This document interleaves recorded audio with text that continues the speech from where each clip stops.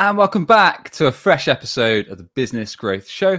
I'm your host, Sam Dunning, co-owner over at webchoiceuk.com. And if you haven't done so yet, check out our weekly email where I'm sharing actionable website and marketing tips, useful podcasts, free guides, resources, and more to kick off your week every Monday with a bang. Why not give it a shot over at businessgrowth.emails.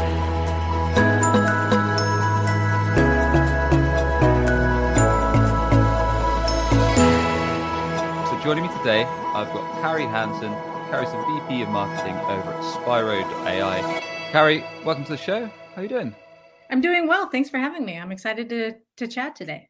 Yeah, likewise. Looking forward to this one because it's a juicy topic. I think a lot of people will probably be looking at the title and thinking, oh, this sounds pretty interesting. So we've been chatting all things how businesses can build credibility in markets that are dominated by larger, bigger companies and how they can build up that all-important reputation and grow their business. So first and foremost, Carrie, how important is credibility when it comes to a B2B company? I think it's everything, frankly. When you're selling to other businesses, you have to do a lot of proof. You have to make sure that when they buy, they're risking their business and making sure that you can deliver on your promise, that they respect you, that you're going to be there in the long haul. It's meaningful to them. Yeah. And do you think it's mainly because it's a trust builder? Is it a brand builder? Is there like psychological elements to it too in terms of the audience, or is there a bunch of things involved?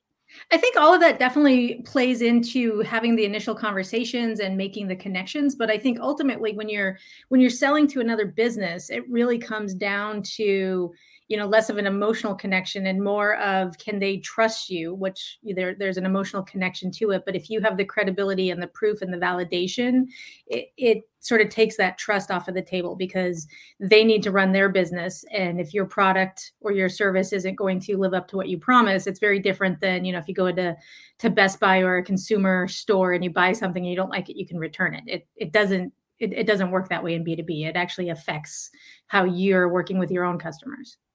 Yeah, and I suppose in B2B as well is often the sales cycles are longer and often the pricing, the ticket of the actual items themselves are a lot more significant when compared to B2C. So I suppose that element of credibility just kicks in a heck of a lot more when items are less transactional. Yeah, I think it does. And I also think not only are things more expensive, but it takes a lot more time from the buyer. And so they're putting in a lot of effort. And, if you lose credibility, it just derails the whole process on their side too. Yeah. And we're going to be sharing your strategy, a step-by-step walkthrough of how brands can build credibility and go against some of the monsters in their market. But just before we do, is becoming a leader in dominated industries, if there are massive competitors out there, is it really possible to get up to their level or close to if you are a startup? Yeah, absolutely. I believe my entire career has been working with startups, taking on the big guys in the B2B space. But I actually think it's one of the easiest things to accomplish. You'll never have the brand recognition of, a $5 billion company until you are that size. You'll never have the reach. But if you can become a thought leader, you actually are probably more focused on it than they are because they're spread across so many other areas. And so I personally believe it's the one place where you really can put them on the defense very quickly. You mentioned the word easy. That scares me a bit. You sound almost too confident. Is that because it's easy? It's easier than, you can never out market a giant company who has a $20 million advertising spend. You just can't do it. Sure. And so I think it's all relative. Like it's not easy that you can just do it and be done, but I think it's realistic. Maybe that's a better word. Yeah, forgive me. I just like giving my guests a hard time. But what do you think of before we get into this strategy, what do you think are some of the advantages you have over a larger scale organization that might be a bit more corporate, that might have a lot more things in place? What are some of the advantages that you have over them? Well, I think first and foremost is personality. Smaller companies, they're still people. It's not 100,000. And you can talk about some big brands that have a little bit of a personality, but it's not a person. Maybe you might have a Steve Jobs, but I think in the smaller companies, it's really about the people behind the technology and the service. And I think that that's one of the biggest assets. I also think that there's a lot more agility, a lot more flexibility, a lot more risk taking. You still have to be corporate, you still have to be professional. But if something's not working, you can pivot a lot faster than the bigger companies. Yeah, that's what was in my mind, really, because I guess when you've got a larger established company, you've got a lot more staff, you've got a lot more people involved in the C-suite, so decisions just don't get made as quick. So when you're a startup, you're a lot scrappier. That's what I found as well. When I've been in smaller companies, you can kind of get stuff done fast. If you want to get it done, you can fail fast or you can win super fast, especially when it comes to marketing experiments, sales, whatever it might be. You can put it to the market, see what sticks, and act on it. Yeah, well, and especially when we're talking about thought leadership, a lot of it is having commentary and inserting an opinion. And smaller companies, they can react faster.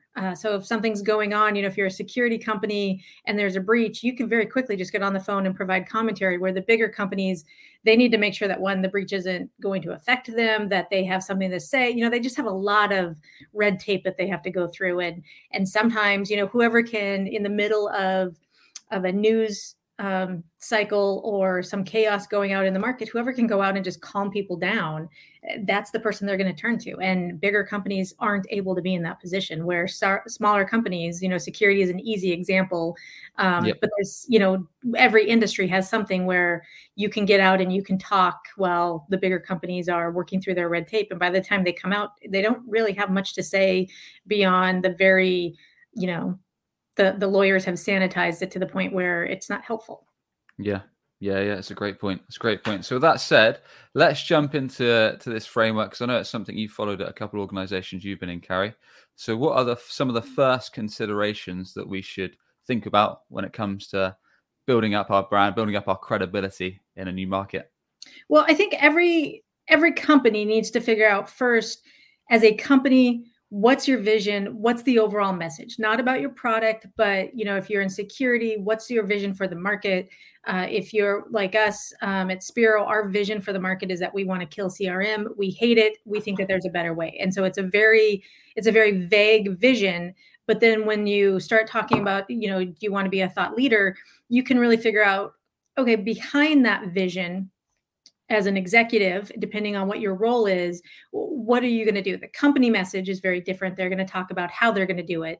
But a CTO can talk about why are they going to do it. The CEO can talk about why it's so important to them. You can talk about, how to make it a little bit more approachable. You can be the person that makes technology simple for somebody. You could be the person that has a lot of experience and you can share the tips and tricks. Like, you can sort of pick what's your little niche, and then you can actually start building your credibility. You don't have to take on and boil the ocean. You want to sort of focus and just hammer that one corner. Yeah, I think when you said killing CRM, my eyes lit up, and probably anyone that's ever done sales in their life probably thought, that sounds fantastic. So maybe you can share with, when it comes to actually coming up with a vision or a message, have you got any tips? And feel free to use Spiro as an example of how to come up with a vision or a message that's actually going to resonate with buyers, aka the people that are going to buy our stuff. Well, I think, so Spiro is a great example. I joined about 4 years ago. And everybody at the company would talk about why they hated CRM and why, we were in a position to come out with an entirely new approach. And so everybody that I talked about, that, internally, the thing that we got so excited about was nobody likes CRM. I mean, a salesperson does not exist that's like, oh my God, I love my CRM. And so it just sort of became the mantra. And from a marketing perspective, I was like, well, let's capitalize on that. Like, let's build it out a little bit more. The CEO would fire up the employees about like, we hate it. We're going to go kill it. And then when we talked externally, all of our prospects were like, oh yeah, no, I hate it. You don't have to belabor that point. And so we were like, well, you know what, this is what we want to do. Like, we don't have to hide it. We can be, a little bit controversial. We can have a personality. And so it came very clear, like, this is what we want to do. My last company, it was a security software company. I was hire number 30. We sold to Fortune 500 CIOs. And so they were much more polished. They were very professional. Security is a very different space. And so, with that company, it really came down to, our vision for the market was we wanted to empower those CIOs to really be the heroes of their company. And so obviously, there's a lot of like how behind it, but you figured out very quickly. And at that space, we were taking on, a very small company called Oracle. Just a little one. Yeah. Yeah, just a little one.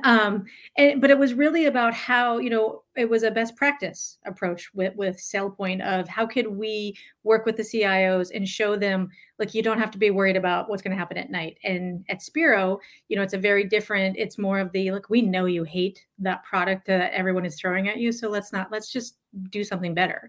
And that vision becomes very clear, and it doesn't have to be tied specifically to your product or your company. And I think that's where, a lot of executives, they get paralyzed because they're like, well, that's not what my product, but it doesn't matter what your product and your service technically does right now. It's, what are you trying to do to the market? What's that big vision? Because that's where you'll find, I mentioned personality a few times. That's where you'll find any founder, any owner of a small company, when you hit the right message and the vision, they get very passionate about it, and you can see it coming out. And that's something that you cannot create, and you can't fake. And so once you see that passion, you're onto something. Yeah. And was there anything you ran like that? I like the two comparisons because they're both vastly different, which is great. So is there anything that you run or you recommend companies run as an organization to make sure it's actually the messaging is actually going to hit the nail on the head when it comes to your target customers as well as internally? Well, I think certainly you have to really be talking to your customers, because there's a very clear path that the founders and the owners clearly, this is what they see they're going to do. This is where they want to go. But you also have to figure out, what are the words that your customers are using? Why are they talking to you? What's resonating with them? And then you have to figure out sort of what's the delta, because you want to get them to understand your vision, but you want to put it in words that are meaningful to them. And so I think there's a lot of conversations that need to happen, a lot of questions that you need to pay attention to. And it's, I think it's one of those things where executives, sometimes they're like, well, but this is where I want to go. And the customer just doesn't know it yet. And it's a valid point if you're in a new market, if you're in emerging technology, especially in B2B, but you have to understand where are your customers and what gets them excited, because then you can take, well, here's my passion, my vision. Here's what I know is really bothering them. At SailPoint with the CIOs, it was, if they were going to have a data breach, it could end their career.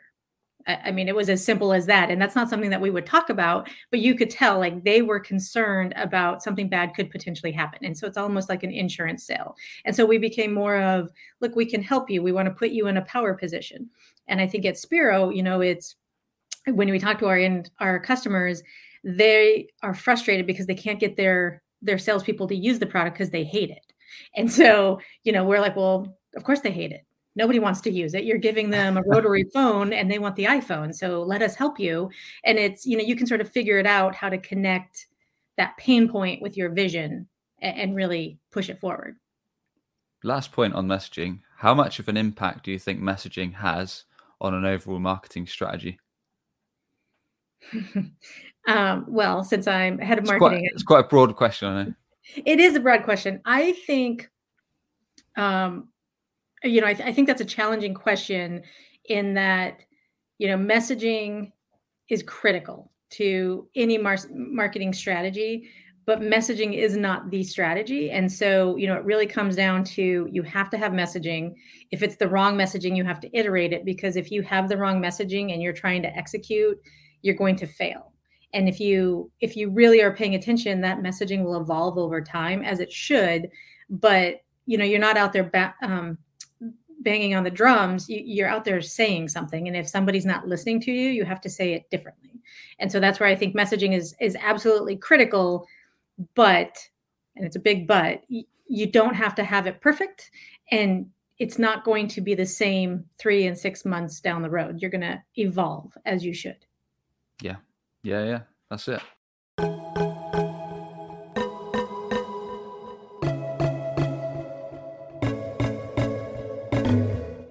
Nick Bennett, the director of sales at inbound marketing agency Impact, had a booking problem. Before, on HubSpot meetings, their website visitors had to take a huge 7 or 8 clicks from form submission through to meeting booked. Plus, they couldn't see who was abandoning midway through. With the help of Chili Piper, they're down to around just 3 clicks to book meeting and have full visibility into any drop-offs. One main friction point before was lead routing. HubSpot Meetings added a form field plus 2 extra clicks just to do this. Chili Piper allows them to distribute leads to the right sales rep super fast. As a result, Impactful have increased book meetings and provide a web experience both web visitors and their revenue teams love. We're constantly trying to just make the web experience better. To us, the most valuable thing was providing a delightful experience for people on the website, because that's often the first touch point people have with us as people. Get your free demo of Chili Piper today at chilipiper.com/BGS. That's CHILIPIPER.com/BGS. Are you tired of the competition stealing your potential clients and website traffic just because they rank higher than you on Google for the main services or products you offer? Or maybe you're already investing in SEO or marketing, but your website's failing to convert your hard-earned visitors into a steady flow of qualified sales leads. Or perhaps you already work with a web or SEO agency, but they're just not getting you the results they promised. Let's fix that. Get in touch with us over at webchoiceuk.com. That's webchoiceuk.com. Mention the podcast and set up a call with Sam to see if we can help you with results today.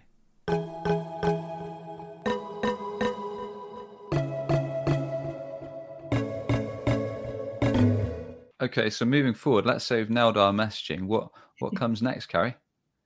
Well, so once you have your messaging and you know what do you want to be the thought leader in, and so this is where, the personality really comes out. Are you a consultant and you want to really help them and make, your technology, for example, more digestible?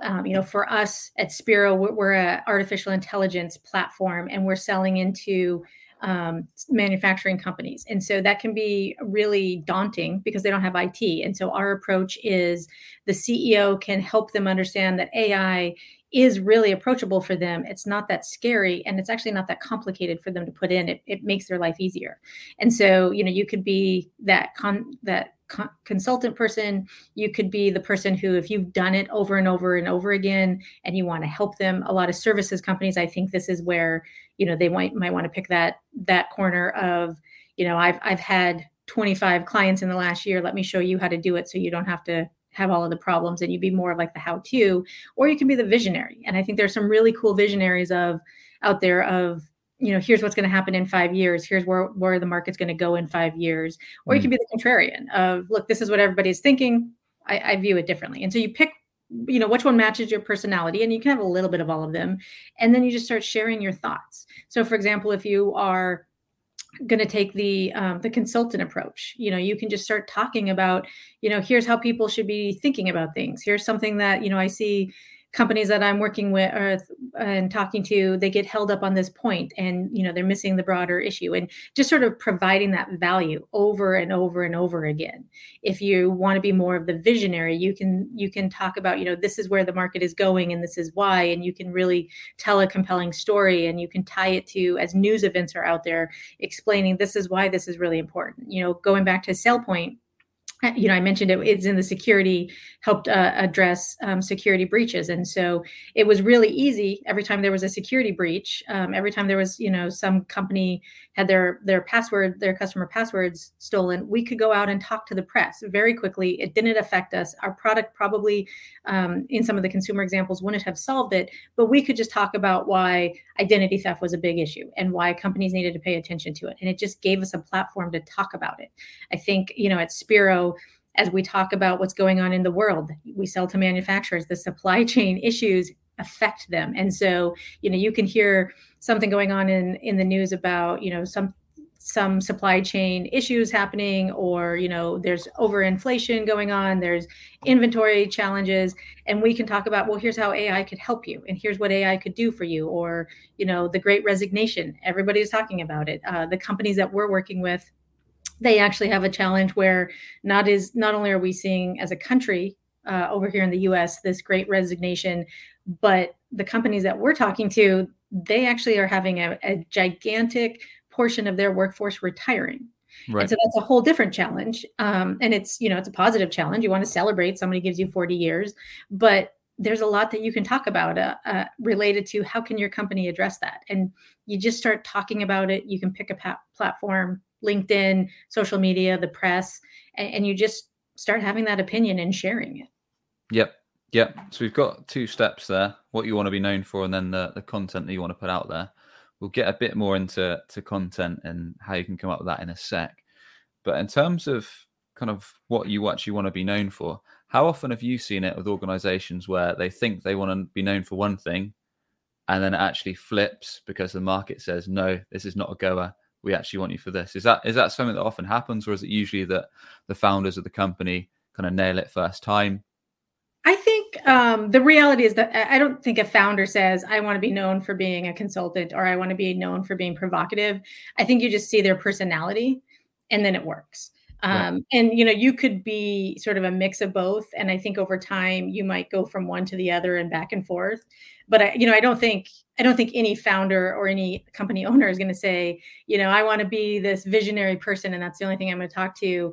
And then if they start talking to people and to reporters and writing pieces that are really more about, tips and tricks and examples, they just sort of get pulled over into that place. But that doesn't mean that they're not that visionary. And so it's not a pick it and stick to it. It's more of a, have a starting point so that you know what kind of content you want to create. But if you evolve or if the market says, I want to hear from you on this, I think that's a really good evolution because it shows if the market says, this is great, your vision is interesting, but tell me how to get there, they obviously are starting to see you as an expert. And so it's the step in the right direction because then you have to tell them how, right? Like there does come a point where you have to back up what you're telling them. Okay. And with that said, are we saying this from the company, as in the brand, whatever we're called, point of view? Are we talking about this from the people involved in the organization, or is it both for this side of things? I think it's both. And I think you have to pay attention to your audience. If you're speaking to a customer, you're probably speaking as an executive with the company. And so, what you say and what the company says is one and the same. Like a customer is not going to differentiate that. If you're talking to the market, you can be talking as the person who happens to be owning a company. And that's just another, point in your background. But I don't think you can divorce the two. But by the same token, I think if you are putting something out from the company, it's going to sound like the company, and hopefully your company has its own personality. Whereas if you put it out from the CEO or the COO or even the CFO, they have their own personality and it should look like that, but it shouldn't contradict what the company is saying. Yep. Got it. So after that step, you mentioned putting together content and suggested some ideas. So content's a broad thing. There's so many things that constitute when it comes to content, whether it's media, whether it's copy, whether it's blog articles, social posts, whatever it might be. How does a company, what should be some of the steps that companies take when it comes to actually, I suppose there's 2 parts to this question, actually, what they should talk about and share, and then where they should decide the platforms to then distribute it and get it in front of people? Yeah. Content, we could have probably a whole series easy, yeah. Content.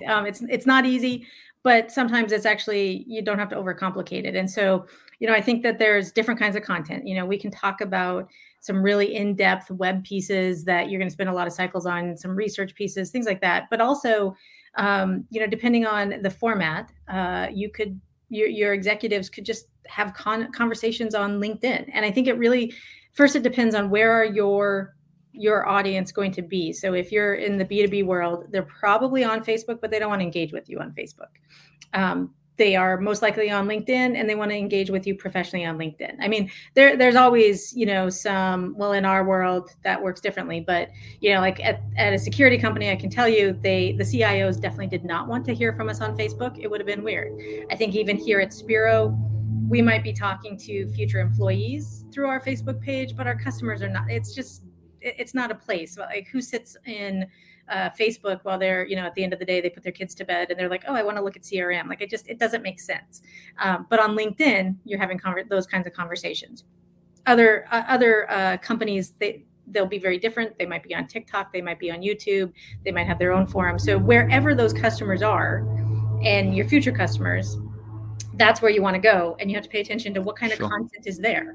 And so if it's long form, it's long form. But you could start if it's these long, in-depth conversations and you just don't have the cycles to create that, you can comment on somebody else and you can have the conversation and engage it. It might be in some industries a trade show. And maybe you're not speaking yet, but you can go to the trade show and just socialize and meet people and insert yourself with your opinion. And so it really does come down to, I think when people think of content, they think of really long, everybody touches it, 10-page PDF. And that's not, it's just put something out there. And, if you simplify it and just start with, maybe in your space there on Twitter, that's a lot easier to have an opinion on. Okay. Yeah, I get that. So create the content, work out where your buyers are hanging out, create the content on the channels that they like to consume it on that's going to be relevant towards your industry. Maybe you can give us an example, Carrie. So Spiro, or maybe the security company that you're with, what were some of the actions that they took when they were first putting out content, when they first wanted to build up credibility in the market? What were some of the key foundational things they did from a content perspective that you think kind of helped secure growth and credibility? I think, so I worked at a PR agency for 10 years. We were talking about this before we started the conversation. I worked with startup companies. So they were unknowns taking on larger competitors in whatever market. And I think that the playbook, regardless of what industry and what stage you are, is the same. You get your message, you figure out what you're going to do, and you start coming up with some core pieces, write 4 or 5 paragraphs and just start publishing it. So it's sort of the write once, publish 5 times. And you can reach out to publications. They all are short staffed. They're looking for expert commentary. Just send it to them. They might be looking for a quote here and there, but it's, if you have this core piece with your opinion, what's going on in the market, you have to have something, but you just start putting it out there. And I think the press and publications is a really good place to start because they are looking for new pieces on a daily basis. And they also really need new perspectives. And so this is where, you can go, you can see what they're reading, you can provide something new. And then once you start building up the traction, like I said, it's a write once, publish 5 times. You can get something, you can publish it on an online article or publication website that your readers might be reading. It's probably not going to be the Wall Street Journal. Don't even try with the Wall Street Journal, but I guarantee every industry has an unknown newsletter that everybody that you want to talk to reads. Everybody has it, right? So go to that newsletter and start inserting things. And once you get something published, then you can share it on LinkedIn. And then you can, start posting it and be like, hey, I put this here. I'm curious, do you have the same thought? And it's one piece drives all of these conversations. And then you do it again. And it's the core story is the same, but it's maybe it's something that happened in the news that you want to relate. This is why it's important. And this is what, you just start building that story over and over again. And it takes a lot of persistence early on, but it's sort of like the avalanche where, you start a couple snowflakes here and there and it takes a while. And then once it all sticks, suddenly you're, skiing down an avalanche of everybody wants to talk about it. Yeah. The PR route's interesting. I imagine it's pretty good for SEO as well. If you're acquiring some nice links from some good press releases, some good articles online, it's going to build up your authority on Google as well as from a PR perspective and as well as your potential buyers reading these industry publications. Yeah, I think, from a PR perspective and an SEO perspective, this is where a lot of companies, they think PR is I'm going to go out and talk to the press, and then SEO, that's my website. I don't really know what I want to do with it, but, people talk about it. One thing that I don't think small companies understand is publications own SEO. And so if you were one of the things that Spiro wants to do, we hate CRM. We're introducing a new way. We call it proactive relationship management. If you Google that, the number one result is a piece that we wrote for a publication because the publication has the domain authority on the website or on Google. Their website is going to own it. I have no problem with them owning the number one result because they will always own that. But when you click on it, it's all about us.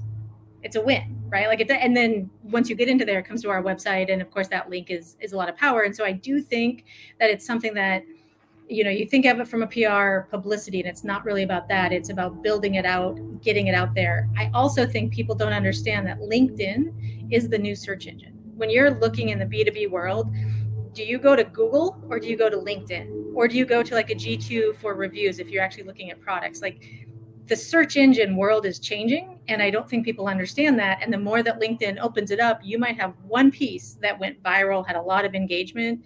That's going to start showing up in Google when you open things up, and it pays off down the road. And I am actually curious, since you're maybe I've gone rogue on our SEO strategy, but if somebody else is going to promote my story and they have the SEO juice, my view is yes, please do it. Yeah, I mean, if it's your own content and it's Spiro branded and it's got a link back to your website, why not? I mean, it makes sense to me. It doesn't necessarily have to be a website, does it? It's, like you said, a juicy backlink from a website that's got high domain authority. So absolutely fine for me. Yeah, I think you're right. I think, I don't know if you're asking my opinion, but I'm going to give it. I was asking. I was curious if you are like, that's the way to do that. But I mean, yeah, it's a funny one, right? Because the way buyers buy, especially in the B2B space, attribution, as I say on many podcasts, is a crazy thing and very difficult to measure in some cases because there's so many different touch points. So some people, if they're ready to buy your stuff, they might just go to Google and they might search, in your case, like, I don't know, something relevant to manufacturing, sales, CRM, whatever some of your target search terms are, and they might be a high intent prospect, and then they might request a demo. Whereas other people, they might do that, but they might also ask their peers on their Slack group or their Skype group or whatever, what are the best CRM for this? Or otherwise, they might, like you say, head to one of the review sites like G2 or Capterra, check some ratings on there, then make an inquiry. Other people might go to their LinkedIn feed, might see some of your content, see some of your paid ads, see some of the case studies, and then over time, listen to your podcast, consume some more content, then inquire. So it's not one size fits all. So that's why, in my opinion, having a multi-channel marketing plan where you've got 3 or 4 channels that your buyers are using daily just makes sense. So and I think this is where, from a marketing perspective, I focus less on attribution. I mean, certainly some of my campaigns, I want to know if they're driving specific, but I focus on the conversion point. Mm-hmm. And the great thing about the thought leadership is you're building credibility. So you're going to have all of these touch points. If somebody goes out and they say, I think I want to look more into Spiro, if they go to G2 and they see a ton of reviews, it validates it. If they Google what is this proactive relationship management, and they see a well-respected publication talking about it, interviewing our CEO, it validates our CEO. And it's so every if they go to LinkedIn and they see, 2 people that I'm connected to engaged with this person who's tied to, like, it's sort of the breadcrumbs of the credibility. And this is where it comes. It's so important in the B2B world, because they're not going to buy from you just because you were in that article. But if they're leaning that way and then they start Googling it and they're like, everyone knows this company, it just solidifies things for you. Yeah. I mean, like you say, unless your item is quite low value, it's just like not a detailed decision, it's like a few bucks a month, then they might just head to your site and buy it. Whereas if you're talking thousands of dollars a month, you're probably going to involve multiple stakeholders in your organization. It's not going to just be something you head to the website, click your fingers, you're going to buy it. It's going to be something you think about for time. And like you said, you might happen to consume a bunch of content. You might listen to podcasts. You might read some articles. You might check out LinkedIn, go back to the website, speak to some peers and all that good stuff until you finally make the decision to go ahead, because you really trust this organization is going to deliver and do a good job for you. Yeah. And I think that's why thought leadership, in my opinion, is so important to smaller companies, because if you go out and you do research, these big companies, they're going to own it. CRM is a great example. Salesforce invented the term, they own it. If you Google CRM, you're going to find all these Salesforce things. If you go to the reviews, you're going to find tens of thousands of reviews. They own that space. But from a thought leadership perspective, if I can get in front of them on the marketing and, from the sales, and they start looking at it and comparing us against the Salesforce, and then they go out and they do that type of search of, well, what is this, this startup I've never really heard of, but I'm really intrigued. How are they doing against Salesforce? And then all of these articles start showing up and all of these reviews start showing up. then it solidifies that. And that's where I think the thought leadership, you're not going to dominate against the gorilla in the industry, but you can sort of put them on their heels because they won't have this, and they won't, it's like if you're looking on something on Instagram as a consumer, and you're like, oh, I think I might buy this new vacuum. And suddenly everyone's like, oh my God, I have that vacuum. It's the greatest vacuum in the world. So you're like, oh, okay, well, I'm going to buy it. And it's the same thing in the B2B space where the thought leadership, it doesn't drive people to you, but it definitely is one of the biggest advantages against those competitors when you need it the most. Yeah, it definitely helps. And I think you alluded to it as well, especially with a CRM example, is, in my opinion anyway, hone down on your niche. So understand who your buyers are and understand the specific thing that they're interested in. Because like you said, if you're going after CRM, it's almost an impossible task.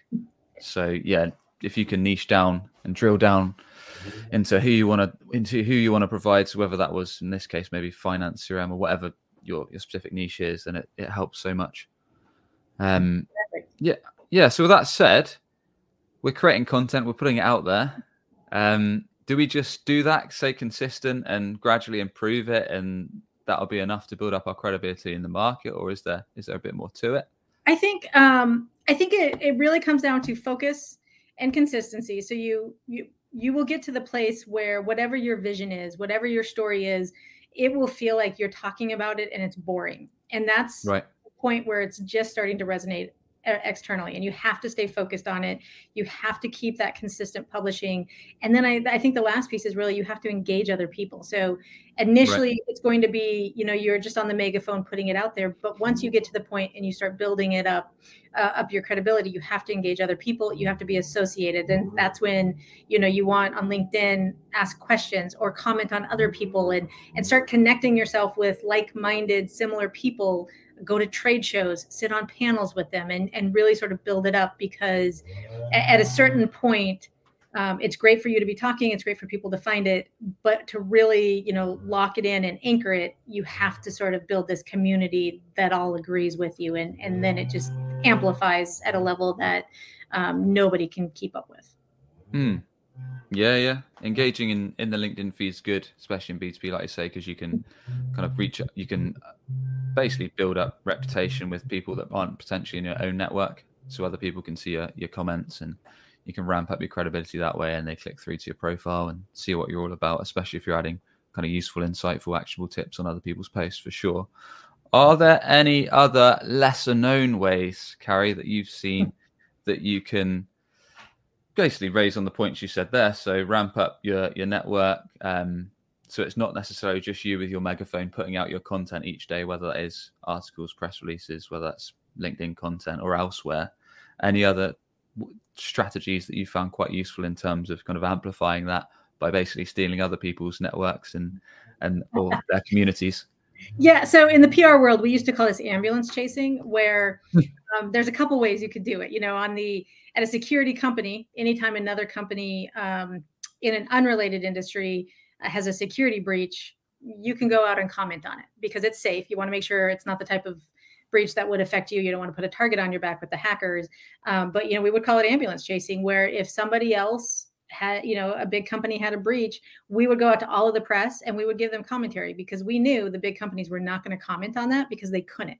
And so, we just sort of stepped in. And I think there's a lot to be said for that. It's a tongue in cheek with the ambulance chasing, but if you look at what's going on in the news and you have built this credibility up, if something happens, whether it's to a competitor, it's something somewhat related, and you can comment safely, you should get up there and comment. And then, the other way that you could do it to really sort of hijack other people's networks on LinkedIn, where all of the B2B buyers are, they don't want to send people off of their platform.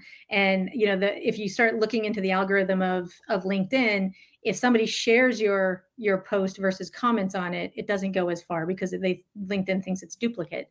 But if you see an article, or if you see somebody else posting that has a big following and posting, you could share it and link to them, because if you link to them, it shows up on their page. So if you share a post from somebody in the industry who has 10,000 followers, you link to them, say, this was a really interesting perspective, they missed these 2 points, and sort of piggyback on it, by linking to them, that person's network is going to see it too. And so then those 10,000 followers might come to you. And I think that there's a lot of ways, on Twitter, if you're on Twitter, you can do that where you sort of insert yourself into their conversation so that their followers see you and pull them over. And, you can also engage with them on conversations so that at some point they might actually follow you and then they'll share for you. And, if somebody who has a bigger following comments on yours, all of their followers will come over to your space. Yeah, I love these tips because they're so useful that organizations that can move fast, don't have tons of red tape like you talked about earlier, and basically want to gain some credibility, want to build up their audience for next to no cash. Yeah. One of the strategies that I steadily do in the background is also going on industry relevant podcasts.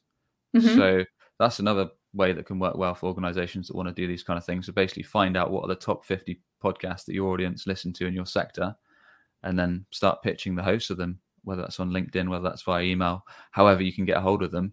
And then you're reaching out each time you're guesting on one, you're hitting a new audience that's potentially your ideal client. And like you say, building up your PR, probably helping your SEO a bit when they put out the article and link to your site. So yeah, there's many ways, like you say, that you can make this happen.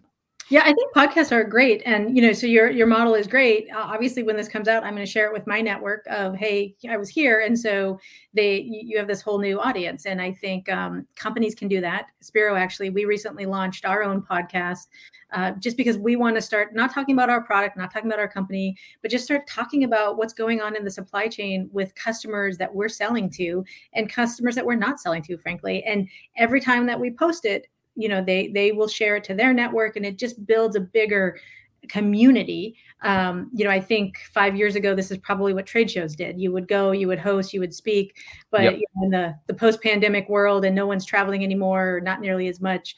I think podcasts are the new way to do it. Everybody is downloading things. They can listen.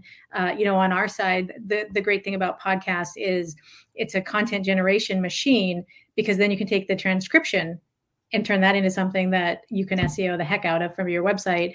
And it, like I said, my strategy is write once, publish 20 times, or however many times we can get it out there in different formats, because, some people want to listen to things, some people want to read things, some people just want to grab a little snippet, and you should give them the information in the way that's meaningful to them. Yeah, that's a great way of summing up. Awesome. Carrie, any final points before we wrap up today in terms of any final points people should consider when they're doing this strategy?